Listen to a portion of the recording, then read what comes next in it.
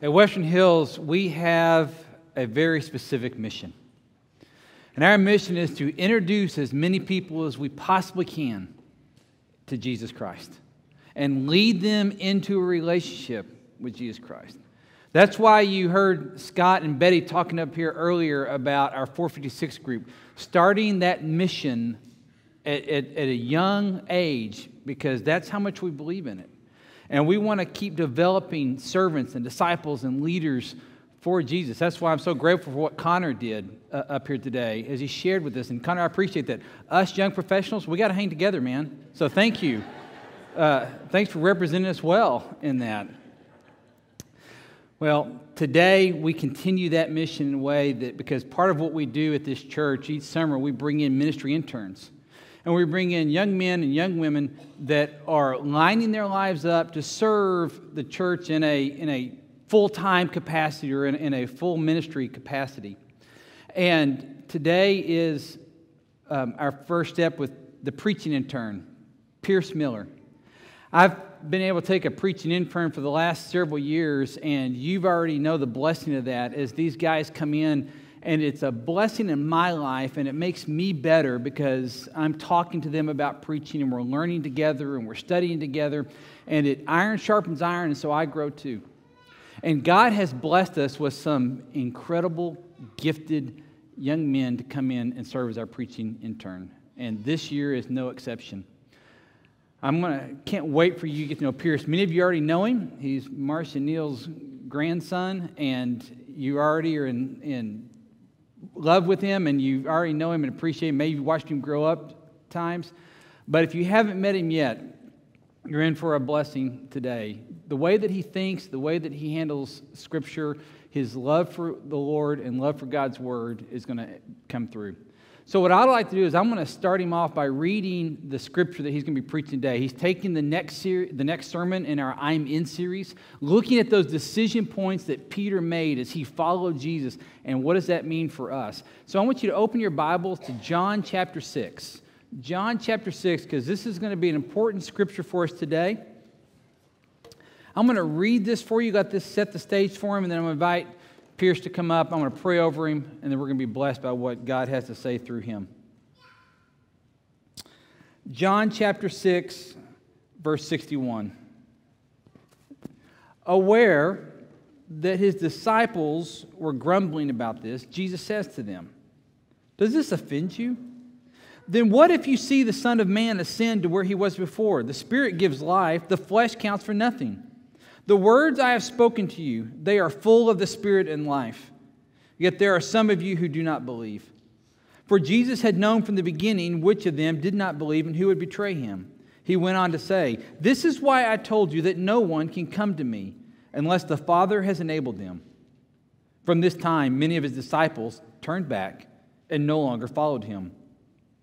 "You do not want to leave too, do you?" Jesus asked the 12. Simon Peter answered, "Lord, to whom shall we go?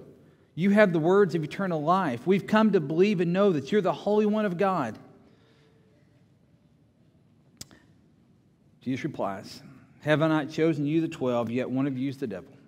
He meant Judas, the son of Simon Iscariot, who, though one of the 12, was later to betray him. Pierce, if you would, let me pray over you. Father, it's an honor to know Pierce and to be aware of what you're already doing in his life and the message that you've laid on his heart for us today.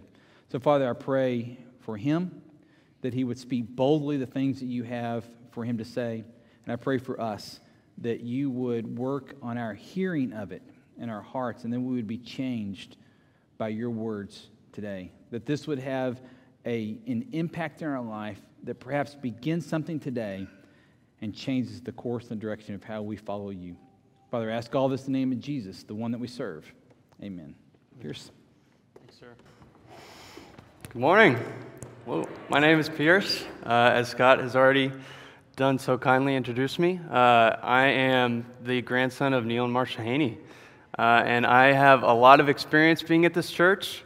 Never thought I would be standing up here getting to preach to y'all, but it is a true privilege to be up here talking to y'all and talking to everyone that's online as well. I have a lot of distinct memories being at this church. I remember specifically one Christmas. I spent a lot of time here during Easter, coming here Easter Sunday. And I remember Christmas Eves here as well, at my grandparents' house specifically. And one specific Christmas that comes to mind to me is one that I think happened when I was about 10 years old. And I remember the entire month of December, I was just so excited for this Christmas in particular. Not in the reason that we come to church, but because of the gifts that I would get, for sure. And I think specifically what I wanted that year was a PlayStation 3. And that dates me a little bit because I think it's 5 now. But anyway, so I wanted this thing so bad. All of my friends had one. They were like, dude, you got to get one. These things are awesome. I was like, you're right. I do have to get one. So the only way I could get one was through Santa. And that was what I was going to do that year. That I was going to be so awesome. And hopefully Santa would bless me with a PlayStation 3. And I remember not even sleeping hardly at all that night because I was so excited for this gift. I was crossing off days till I got to Christmas Eve. And I woke up, I think, before anybody else had, and I saw it. There was a ray of light on this PlayStation that I had gotten, and I had to act surprised for later when my parents would see me. But I remember getting it, and I was so excited. I was so happy. This thing was awesome. And I remember playing it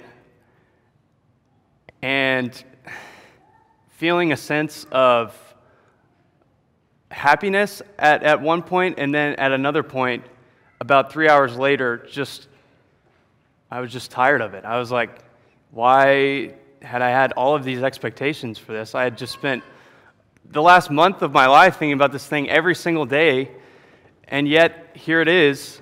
I have it, and it lets me down. And I was not content. I was not full. I was hungry for more. And I think that's something that we can all relate to, that feeling at one point or another. But there's a particular moment that I remembered that.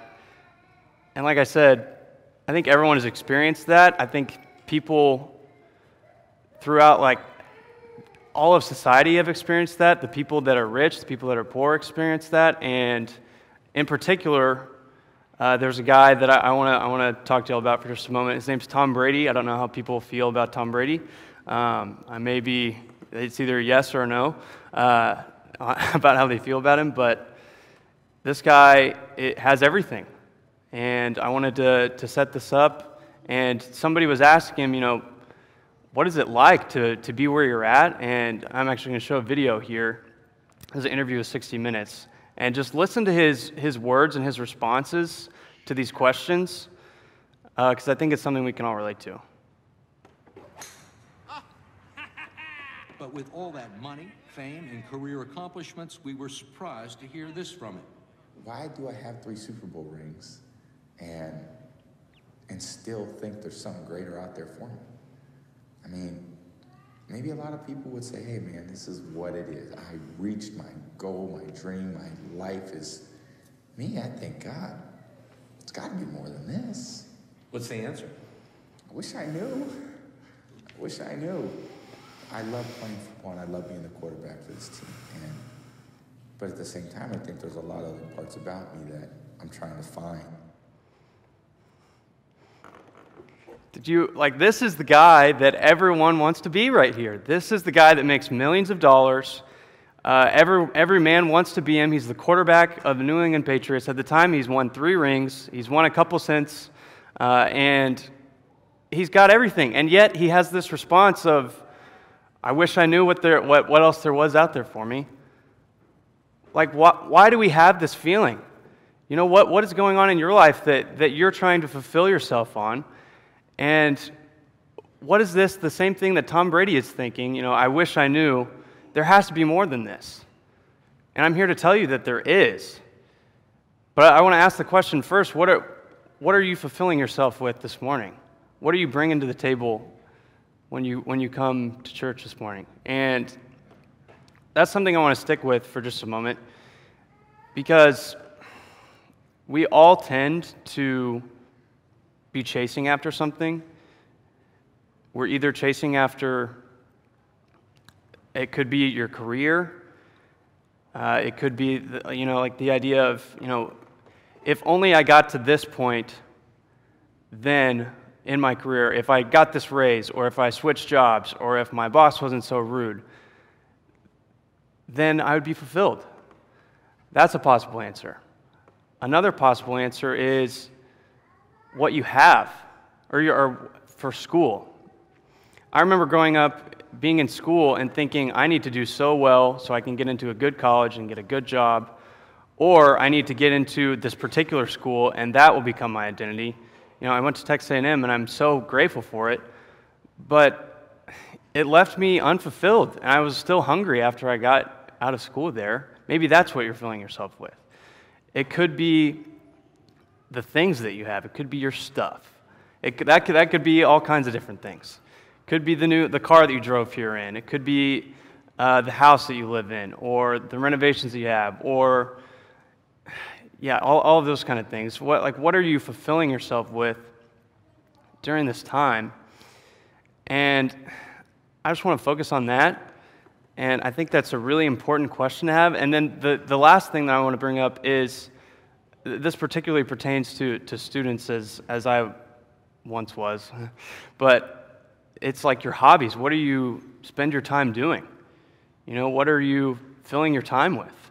It could be, fill in the blank of, I'm the sports guy, I'm the football guy, I'm the basketball guy, I'm the instrument guy, I can sing, all this kind of stuff. Are you finding fulfillment in that? And that's the question that I have for us. And I'm so thankful that this question has been so prevalent throughout the years, because this is something that people in Jesus' time were dealing with. And we're going to go ahead and dive into the text. So like Scott said, we'll be in John 6, but I want to give a ton of background first, because what Scott read, we're looking at this passage of I'm in, or this idea of I'm in, seeing Christ through the eyes of Peter. And in order to understand that interaction, I'm going to have to tell you what's going on in the chapter during this time, like what got to this point, what made Peter respond this way. So initially, at the beginning of John 6, this is the story of when Jesus feeds the 5,000. And this gives him immense popularity. Jesus is able to perform a miracle, and he's able to give people food. They're able to eat, and in this time, people just ate to get by. They didn't eat to get full like we do today. So he was able to have leftovers, in fact, and people were amazed by this, and he had a huge following at the time. And then from there, people had some motives. They were like, wow, this is so awesome. This guy can literally make food out of nothing. We should follow this guy. This is awesome. So from there, Jesus knows their hearts, goes and prays to the Father, and tells his disciples to go on a boat and go across the lake. And that's actually what Scott preached on last week, is that interaction of Peter and Jesus as Jesus is walking on the water. So I don't want to get too much into that. But eventually they are in the boat, go across the lake. And I want you to imagine, like, I'm standing on a dock up here. They're coming across the lake, and just imagine like a huge crowd of people coming to greet Jesus and saying things like, "You're so awesome. I'm so thankful that you're able to provide food for us." In fact, this crowd walked around the lake to get to where Jesus was. So as you can imagine, that some of them were probably like, this guy made food yesterday. I'm getting pretty hungry after walking across this lake. Like, Jesus, do you think what do you got on like the menu today? Like, what can you make us? And they're given a different interaction with Jesus than they were expecting originally. The day before, Jesus was feeding them, and today, Jesus is saying things like, you came to me yesterday talking about bread, but I'm here to give you something else. And they're kind of confused on what he's saying because they're like, well, bread was good. Bread was even good for our ancestors, Moses and the Israelites. God rained down manna from heaven for them. Is that what's kind of going on here? Or is that, you did that yesterday, you seem to have multiplied bread, can you just do that again? And Jesus came and said, that's good. That bread was good for the time being, but your ancestors ate that bread and still died. Not because of it, but just everyone dies. They still pass away. It wasn't fulfilling them. They had to have bread each day. At the end of the day, I ate breakfast this morning, but I'm going to be hungry for lunch in a couple hours. And during this time, Jesus is telling them, well, I actually have something better for you. And that's where we're going to dive into the text. It's going to be John 6, verse 35 is where I want to jump to first. And this is Jesus' response to, I'm something better. It said, and then Jesus declared, I am the bread of life. Whoever comes to me will never go hungry, and whoever believes in me will never be thirsty. So I want to stay on this for just a moment. That is a very, there's a lot going on here. It seems like a really simple thing that's highlighted here. I am the bread of life. That seems simple to understand and digest, but I want to break down what Jesus is saying here. He's contrasting this bread that the Israelites ate, and now he's saying, I am the bread of life that gives you nourishment and gives you fulfillment. And what's really specific here is that phrase, I am. That is a call to divinity, and what that means is that would have meant something to the original audience that we can really easily miss. Again, going with the Moses theme in John, Moses was talking to God in a burning bush, and Moses said, hey, you're giving me things to go and tell the Israelites, but who do I tell them that sent me? And this is what God tells me. He says, tell them that I am sent you. So that right there would have been understood to the original audience as, I am God. I am the bread of life. So that's something that can be really easily missed, and I wanted to point that out and just show that Christ is telling them, I fill you up, not the bread that I made for you yesterday, because clearly you're hungry again, but I'm the one that gives you fulfillment. And that leads me to the next point, is Jesus is the only truly fulfilling relationship that we can have in our life. And I want to break that down for just a moment. As Jesus' words, I'm going to take Jesus at his words here, is that he is truly fulfilling. And the only way that we can do that is through a relationship with him. That we serve a God here at this church, and we believe in a God in this church that doesn't just fill you up from far away, but he does it through a relationship, like you have a relationship with your mom or dad or brother or sister, like as you would know them, as people would have known Jesus as a person during this time. So that is how Christ chose to give us fulfillment, is through relationship, and I'm so thankful for that. And the next thing that I want to talk about briefly is the fact that this is so hard for us to understand sometimes, and Jesus does something really hard in the text. In the following verses, he actually says some pretty controversial and weird things that I want to acknowledge first off, and I'm going to break them down for you a little bit. But in this big discourse, so there's like a conversation going on back and forth here between the disciples and Jesus. So I want to distinguish that for just a second. So the disciples, the text will refer to the disciples as people that came and followed him. That's the distinction from the 12 apostles. So what Jesus is telling them, or tells them next, is not only am I the bread of life, not only am I God, but you need to take me in. You need to eat my flesh and drink my blood, which at the time these people had issues with pork. It seems like a weird thing to tell this group of people to eat him. Literally, but that's what they would have understood it as in some ways, but in other ways, I think they completely knew what Jesus was saying here. He's telling them to take him in. He's saying, don't work for food that perishes, but work for the food that gives life, and I am the one that gives you life. And these people continue to refuse to accept this.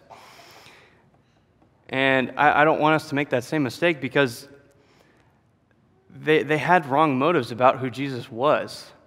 And Jesus is very plain in calling them out about this and tells them, it's actually in the next verse, 61 and 63. He says, aware that his disciples were grumbling about this, Jesus said to them, does this offend you? Then what if you saw the Son of Man, Then what if you see the Son of Man ascend to where he was before? So I'm going to stay on that for just one moment. Jesus is calling them out here. He's saying, what do I need to do to prove to you that I'm God? Like, I'm telling you that I'm the bread of life. I'm telling you that I fill you up. And I'm telling you that you need to take me in. You need to have a relationship with me. And yet you don't believe. All you care about is the bread that I'm going to produce for you. That's all that's on your mind. Like, your stomachs are grumbling. And what, do I need to go back up to heaven? Like, if you saw me do that, would you believe? That's what is going on in this text. And then in 63, he says, the Spirit gives life, but the flesh counts for nothing. The words that I have spoken to you, they are full of spirit and full of life.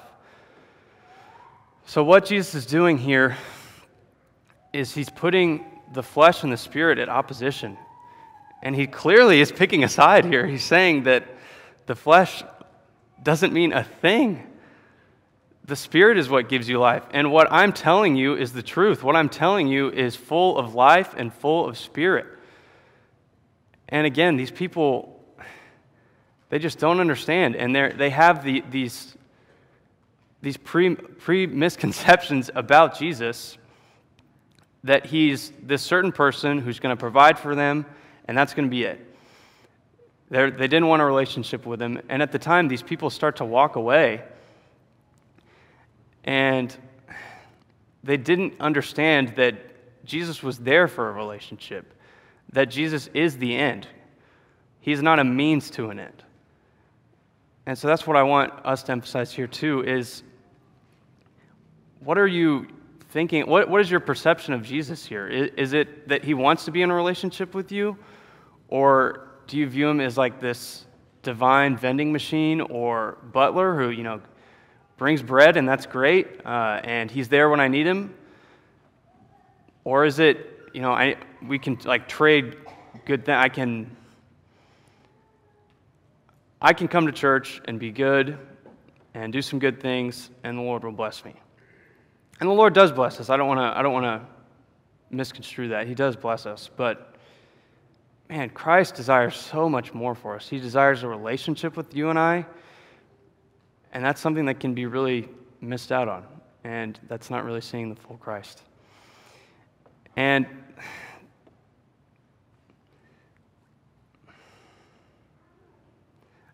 I don't want that for any person at this church. I want you to know the full Christ. And this view of people talking to the disciples here, that's the first view I want you to see. And now, thankfully, we get to see Peter's interaction here. So I want you to imagine that, the disciples were standing probably right about here, and Jesus is rebuking this crowd, telling them, I'm the bread of life. You need to take me in. And they're starting to walk away. He's becoming unpopular. The things that he did yesterday no longer matter, because he's saying, I am God, follow me, and I'm not going to give you what you came for, but I'm going to give you something better.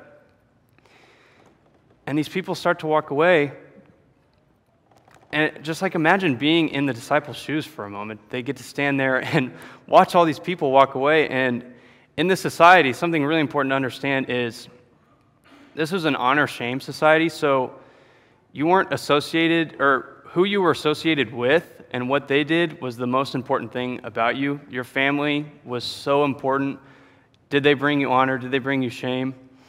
And in this moment, Jesus' status from honor is now like just slowly sinking. People are walking away, and it's becoming shameful.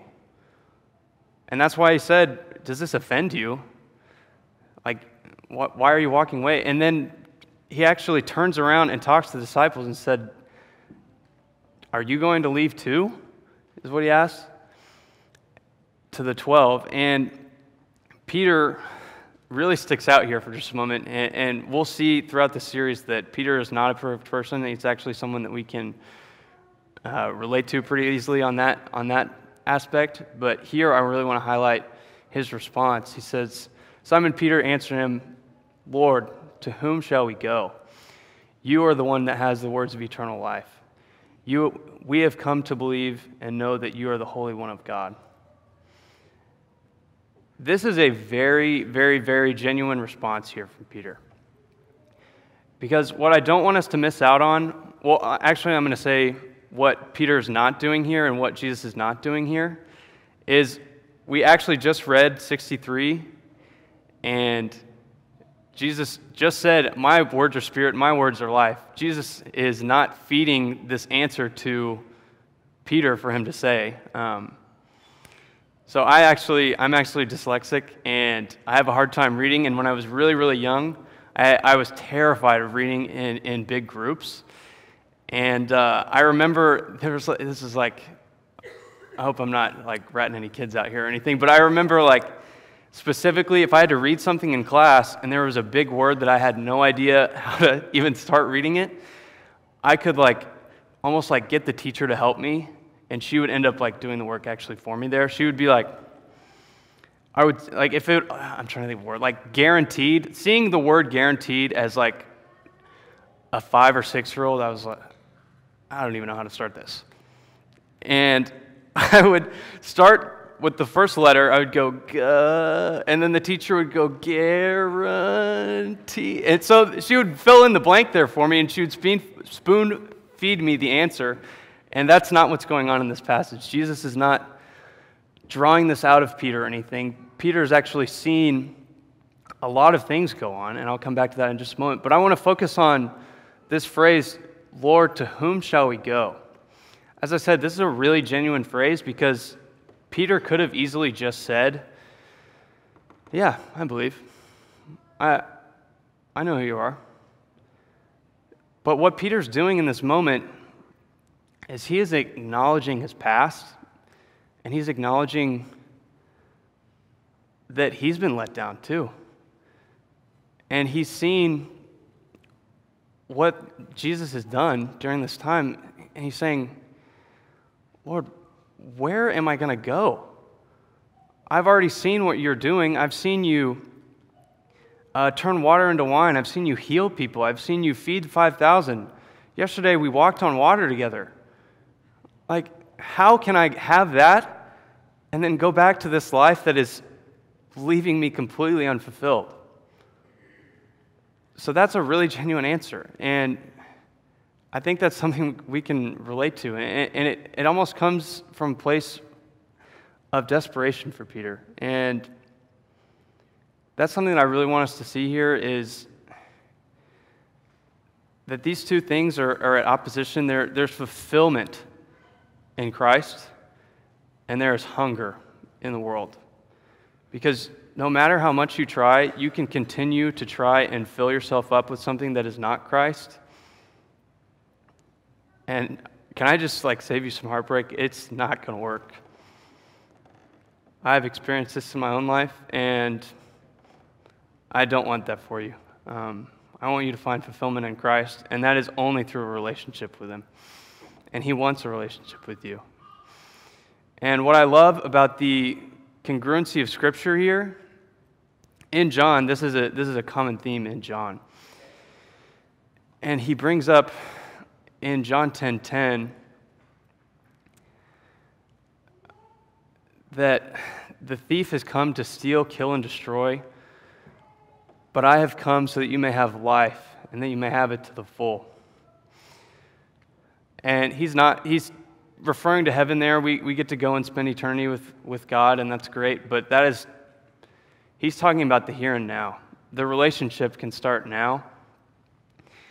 And one thing I want to talk about with Peter again is, and it relates to this I'm In challenge that we've been doing, we want to come away with something tangible each week for you to go and try and apply to your life. It's, again, I want you to just evaluate where you're trying to fill yourself up. And when you're looking to satisfy hunger, I want you to ask the question, Lord, to whom shall we go? What's really, in this Tom Brady interview that we just watched, later in the interview, he actually says, or the host says, Tom, which Super Bowl ring is your favorite? And Tom kind of looks at him for a moment, and he's like, my favorite is always going to be the next one. And we hear that, and we're like, man, this guy is a go-getter. He's never satisfied.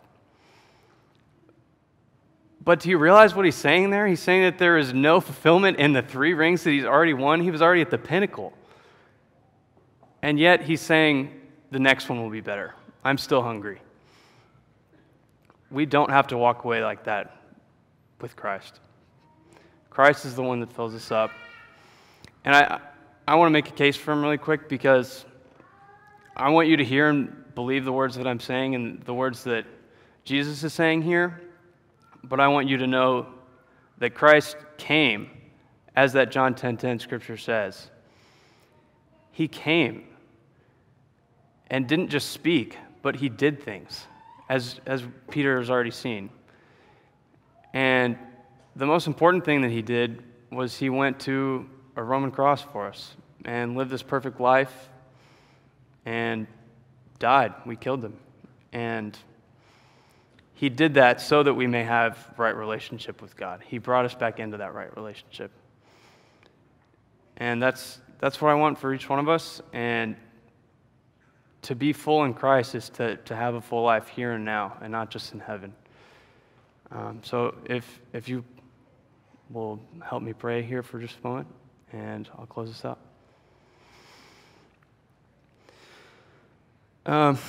Lord, I want to thank you for the opportunity to be up here this morning.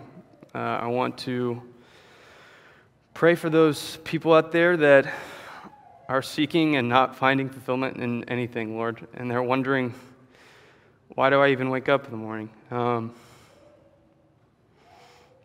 want to pray for that person, the person that doesn't know where to turn to, and that I want to thank you for who you are. Thank you that you're a welcoming God, and someone who wants a relationship with us and wants to know us. It's in these things that I pray. In your Son's name, amen.